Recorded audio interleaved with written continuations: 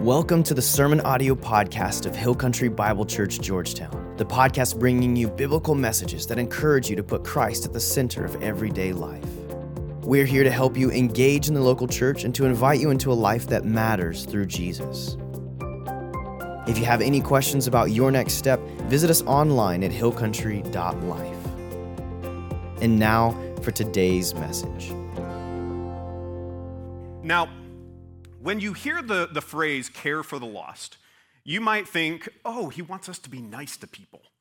And that's usually a good rule of thumb. I kind of want you to be nice to people and all of those things, but that's not exactly what we're talking about. I want to challenge you to be a little bit more than nice. I want to challenge you to care about somebody's spiritual condition, their connection to God.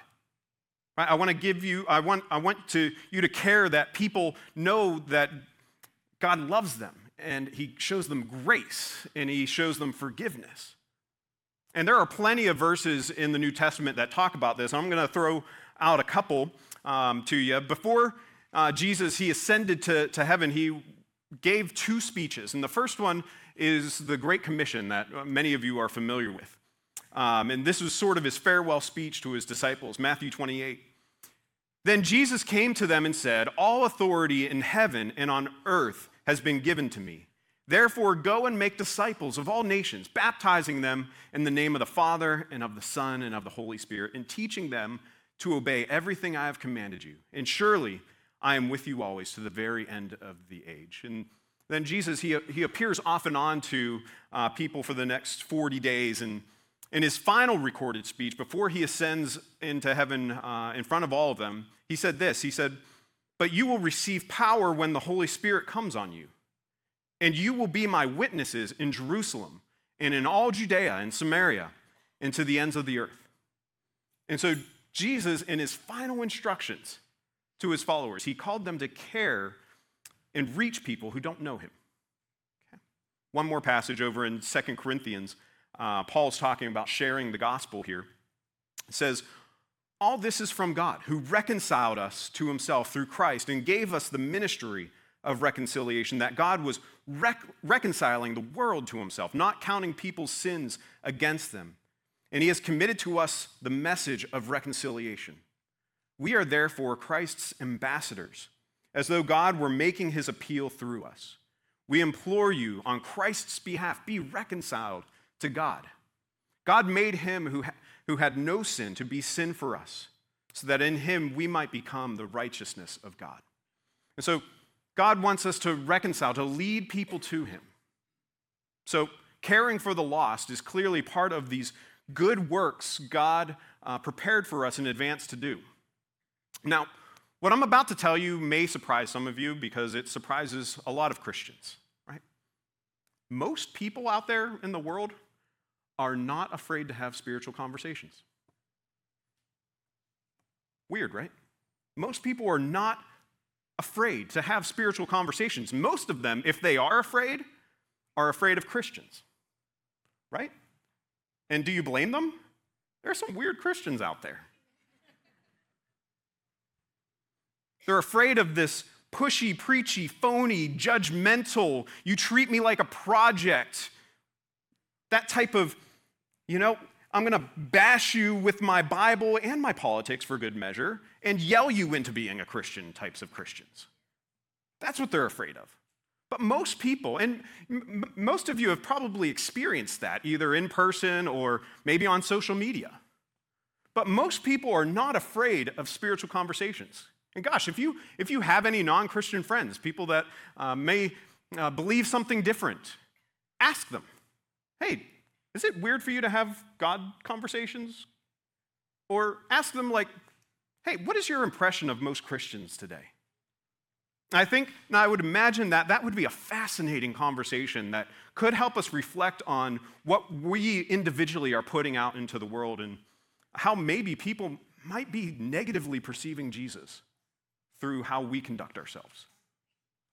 Now, I know what some of you are thinking, like, "Man, I should have skipped today." Some of you really think that. No, but it's like, I don't like talking to people, period, let alone about Jesus, about faith. Like, I get it. I'm not the evangelist type. I'm not the preachy type. I don't even have any Christian bumper stickers or T-shirts. Right? And I get all the fears around this. I understand those. Trying to share our faith can be difficult and intimidating, and you're never quite sure how those conversations are going to go, do you? And what doesn't help matters is usually we know somebody that's really good at that stuff, right? They can, they're so outgoing and confident, they can strike up a conversation with anybody, anywhere, and somehow morph it into this conversation about belief and faith in Jesus. And that's a style that works for some people. And if that's you, I mean, keep going. That's awesome. But I find most people are not wired that way. And if you spent some time around people like that, you may have gotten this kind of guilt complex because you're not wired that way. Like, I can't share my faith. I'm not wired that way like him. And I've had friends and mentors throughout my life that approached sharing their faith that way, and like they had all these stories about who they are sharing Christ with. And now, don't get me wrong, I'm not embarrassed about my relationship with God in any way, shape, or form. But I tend to be more comfortable with a bit of a different delivery system, right? One that's centered more around relationships. And I don't think I'm the only one like that. And what we call that around here is relational outreach, okay? And the key word being relational. We build a relationship with a person, and then we can talk about spiritual things. So, how do we do that in a way that's not pushy and preachy and phony and judgmental? That's pretty important. And we're going to look at how Jesus did this in John 4, where Jesus encounters a woman at a well. And we're going to pull some principles out of what Jesus did and then try to apply those to our own lives. So we're going to start in John 4. It says, "So he," speaking about Jesus, "left Judea and returned to Galilee. He had to go through Samaria on the way. And Jesus, tired from the long walk, sat wearily beside the well about noontime. Soon a Samaritan woman came to draw water, and Jesus said to her, 'Please, give me a drink.' He was alone at the time because his disciples had gone into the village to buy some food." Now, in that culture, women typically would draw water in the morning because it was cooler and then easier to do that chore in the morning. And second, that was the time when other women were doing that as well. And so it became kind of a social event. And so here in this story, though, it's about noontime, it says. The hottest part of the day. And there's only one woman there. And this is atypical. It's not normal. And the reason it's atypical is because this woman was atypical. She was an outcast. She was shunned. And you'll see why here in a minute. But verse 9, "The woman was surprised, for Jews refused to have anything to do with Samaritans. She said to Jesus, 'You are a Jew, and I'm a Samaritan woman. Why are you asking me for a drink?'" And it says she's surprised, and she was so surprised because Jesus is breaking down a lot of cultural walls here to communicate to her.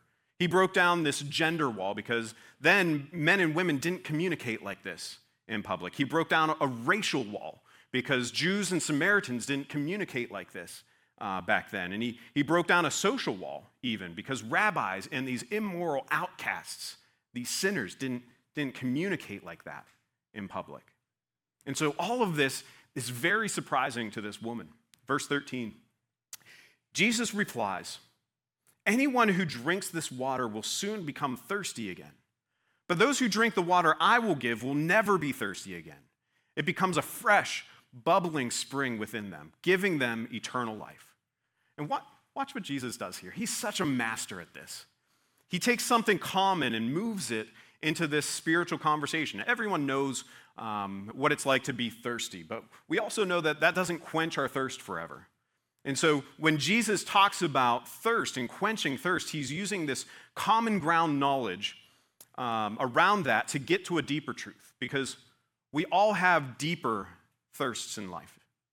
It might be emotional or spiritual, for real meaning in life, or for truth or respect or value or significant relationships. You name it. We're thirsty for these things. And what we do in life is we keep drinking all these cheap substitutes. Maybe it's power or fame or recognition or wealth or fill in the blank for you. But we try to quench this thing inside of us, but it never seems to go away. It's not quenching it.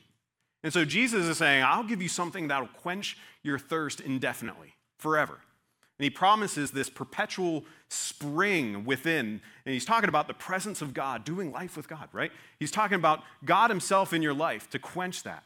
And that's what Jesus is talking about with this woman. Now, Jesus seems to take the conversation a little bit differently here. And it might be because at this point, it may have been culturally inappropriate for them to be alone. And so verse 16, he says, "Go and get your husband." Jesus told her, "I don't have a husband," the woman replied. Jesus said, "You're right. You don't have a husband, for you have had 5 husbands, and you aren't even married to the man you're living with now." Now, my instinct in reading that would be sarcasm, but I don't think that's how Jesus said it, right? I think Jesus is saying this with so much care and concern for this woman. Like, no, you don't have a husband, for you've had 5. Like, can you imagine that? You're at the water cooler and all of a sudden, like, you know when you're caught in a lie and you're like, oh man, how do I buy time? How do I move on to the next topic? Notice what this woman does in verse 19. "Sir," the woman said, "you must be a prophet." Yes, he is. "So tell me, why is it you Jews insist that Jerusalem is the only place of worship, while we Samaritans claim it is here at Mount Gerizim where our ancestors worshiped?" And you can see what she's doing here. This is like the classic redirect. Change the subject. Let's not focus on my issues. Let's not focus on my past, my failures, my sexual history. Let's talk about something that's really been bothering me. Ancestral worship. Right? Where did our ancestors worship? Have you ever done that? When the truth gets a little bit too close to home? When somebody exposes a sin or a hurt in your life and you move to change the topic quickly? That's exactly what's happening here. It's tough for us to sit in that and deal with that. And so she tries to change the subject. Verse 25, "I know the Messiah is coming, the one who is called Christ. And when he comes, he will explain everything to us." And then Jesus told her, "I am the Messiah." Verse 28, "The woman left her water jar beside the well and ran back to the village, telling everyone, 'Come and see a man who told me everything I ever did. Could he possibly be the Messiah?'" And I love the little details here. Like, she left her jar. Isn't that interesting? And what that tells me is this interaction with Jesus was so surprising. It changed her agenda. She came to draw water from the well, but she left with a new agenda. I've got to tell people what I've just experienced. I've got to tell my husband. I've got to tell all my husbands what I've just experienced. Right? Jesus changed her agenda. Now, meanwhile, if you remember, the disciples, his closest followers, were coming back with food for him. In verse 31, "Meanwhile, the disciples were urging Jesus, 'Rabbi, eat something.' But Jesus replied, 'I have a kind of food you know nothing about.'" "Did someone bring him food while we were gone?" the disciples asked each other. And so Jesus is having this kind of spiritual moment, and these guys are clueless, right? Food. "We just hiked 5 miles, Jesus, while you were here sitting by the well, and you've already eaten? Like, what's going on? What's that about?" And Jesus is like, "No, I've been nourished. I just did what I came to do." Did you see her face? Did you see how she just left her jar? Did you see the potential in her life? That's what I came to do. That's my food. Verse 34, he says, Jesus explained, "My nourishment comes from doing the will of God. Wake up and look around. The fields are already ripe for harvest. The fruit they harvest is people brought to eternal life. What joy awaits both the planter and the harvester alike." It's as if God is saying, hey, you look around. We have a message of eternal life that people desperately need. They don't need religion. They don't need rules and rituals and all of that stuff. They need a life-changing encounter with Jesus. And what joy and satisfaction awaits those who care about the spiritual condition of others. You want to accelerate spiritual growth, care about people who don't know him, and have grace-filled spiritual conversations with them. Especially those that are closest to you in your circle of influence. And he says, what joy there is in that. Now, let's make this a little bit more personal. What are some things that we can do? How can we care for these people in our lives based on what Jesus talked about here and did here in John 4? And the first thing is use common ground. When we talked about how Jesus capitalized on this common knowledge, this common ground around thirst, and this common ground for you might be where you spend your time regularly. And so that might be your neighborhood. That might be a kid's sporting event, volleyball, soccer, baseball. Maybe it's if you're in school, like maybe it's your school or a marketplace or a club that you're in. Your common ground is wherever you spend a lot of time. Capitalize on that. Capitalize on that. And this is so important. Don't go into that looking for a spiritual project, because people could sniff that out like from a mile away. And it's kind of silly for me to say this but I think some of us need to hear this. Go and make genuine relationships, friendships with people who don't see the world the same way you do. It's okay. It's okay to have friends, actual friends who don't believe the same things you believe. Okay? And that goes into our second point, and I think this is so important. We need to accept people where they're at. Accept people where they're at. And this is one of the biggest hurdles, I think, for us to have spiritual conversations. And I think a lot of us don't know how to do this well. Okay? It's so easy in a spiritual conversation or in any conversation to throw up a wall of judgment, isn't it?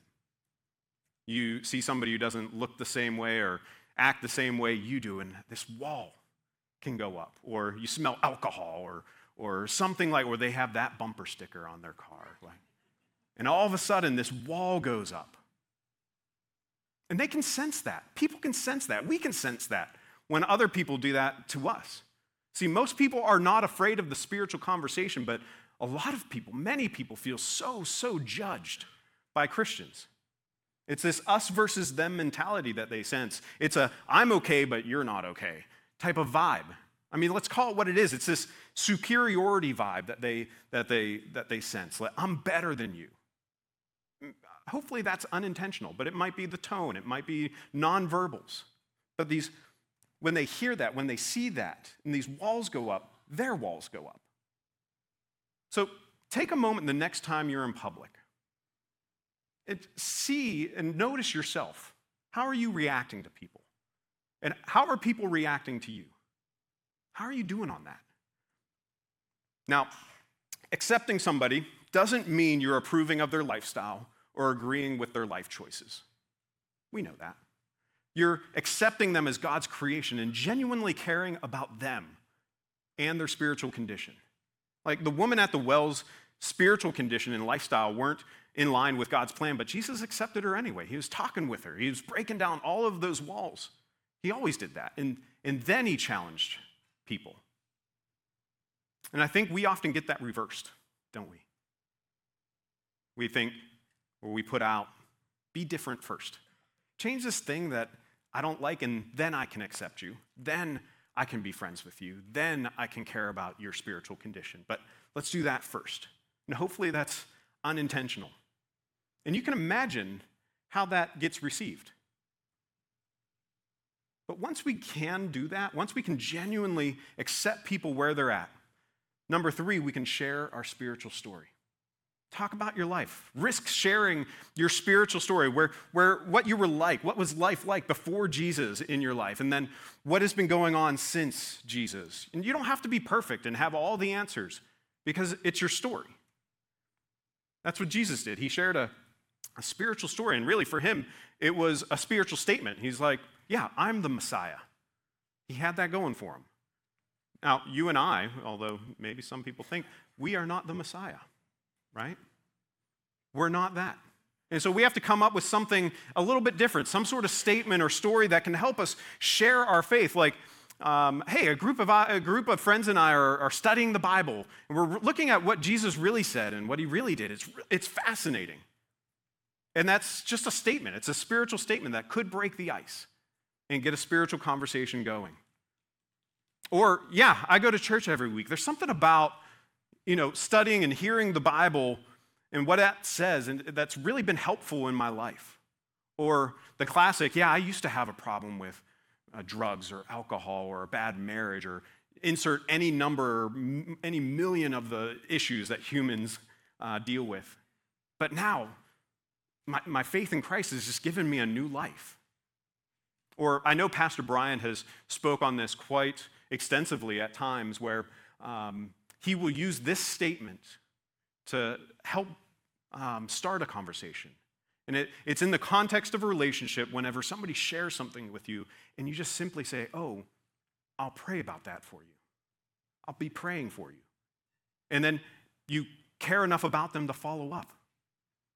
Right? And that has the ability, that simple statement can open up the door to some incredible faith-oriented, grace-oriented spiritual conversations. Risking that type of one-on-one transparency can open that door to further discussions about the gospel and why Jesus came to the earth and died on a cross. Like, nobody can argue with your story. They can argue about the Bible and the historicity of Jesus and evolution and all these side topics that everybody loves to argue about, but this is your story. And everyone has a story, don't they? And it might be different than yours. And so when we're in these relationships, do a lot of listening. Listen to other people's story. And then this is probably the most important, it is the most important of all. Expect God to do his part. Expect him to do his part. The bottom line here is what God asks us to do is be faithful and care for other people and their spiritual condition. Faithfulness is more important than the results. Results aren't up to you and me.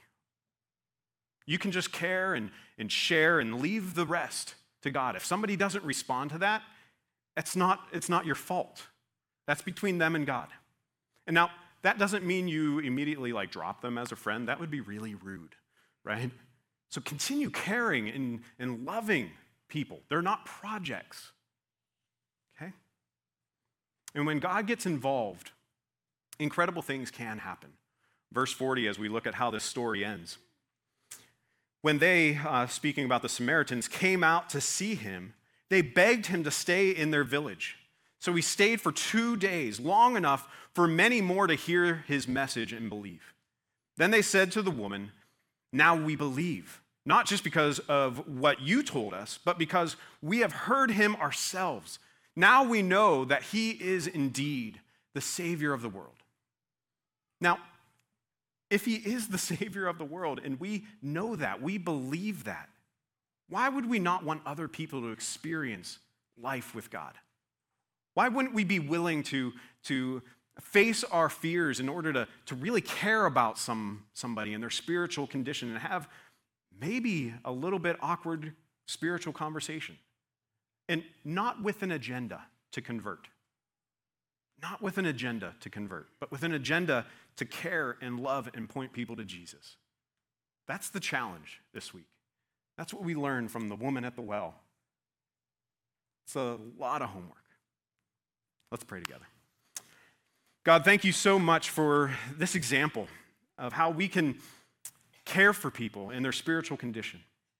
God, if we can't identify anybody in our lives right now that doesn't know you, God, bring that to us. Show us that so we can make genuine friendships with people and point them to you, to share this good news of life with you.